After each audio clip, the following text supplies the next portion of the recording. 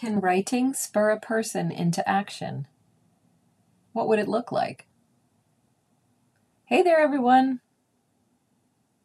I'm currently trying to answer several questions, and I have no answers, and also too many answers, which is where you come in. They're about writing and language and action and change. As I've been pondering these questions and reading lots of other people's answers to them, I decided to take a crack at putting them out here, because I'd love to know, A, if you're holding these questions too, and if so, what it's like for you to sit with them, and B, if you've got your own thoughts about these questions. I'd love to hear them, and even start a discussion thread here. So here's some questions. Can someone be spurred to action by reading something? Or is the work of writing adjacent to, supportive of, but not a catalyst for someone to act? Have you been spurred into action by reading something? If so, please tell us.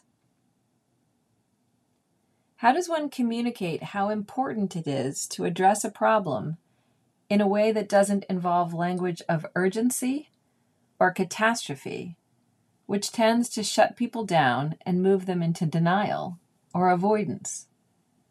How, that is, can we communicate how dire a problem is in a way that continues to make that problem or event approachable, seen as something that can be changed, rather than a steam train coming to run people over? I got to this question in part by thinking about how language itself is being attacked, so much so that words are being evacuated of their meaning. In addition, many words that have force and charge aren't being used at all, because so few people know what they mean. Which means that a very powerful way of seeing and sense-making, of expressing what it's like to be in our world, is shrinking. One strategy that political framing experts use to undermine their opponent's argument is to exaggerate and minimize the issue, often simultaneously. The people who care deeply about issue X are portrayed as threatening, dominating, controlling, all-powerful, or childlike, earnest, utopian, immature, unrealistic. Addressing issue X would either be absolutely devastating to life as we know it, require all the money we have with catastrophic consequences for all the other people who don't care about the issue, or is an absurd waste of time, not nearly as important as issue Y, only of concern to a tiny group of people, etc.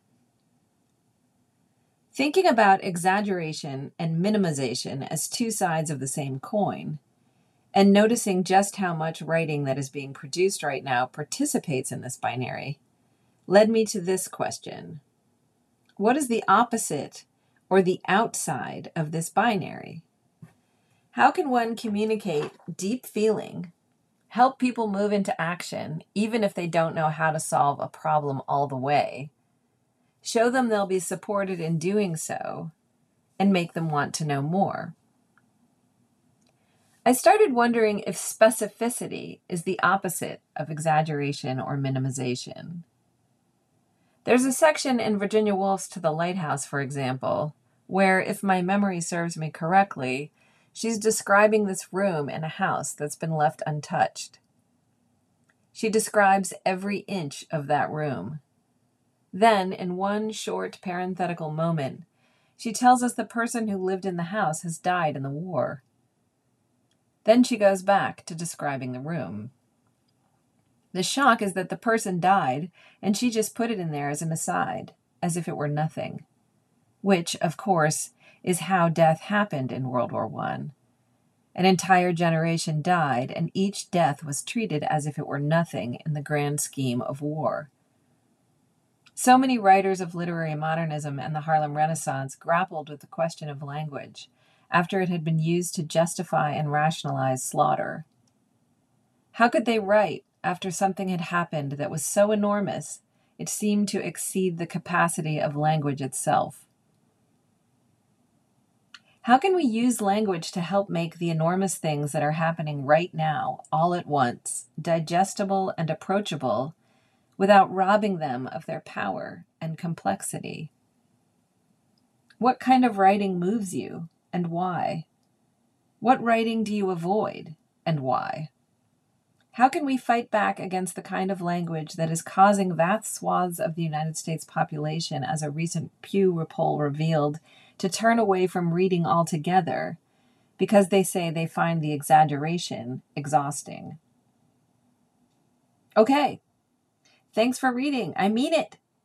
I do hope you'll write back, but I get it if you can't. Stay safe out there this week.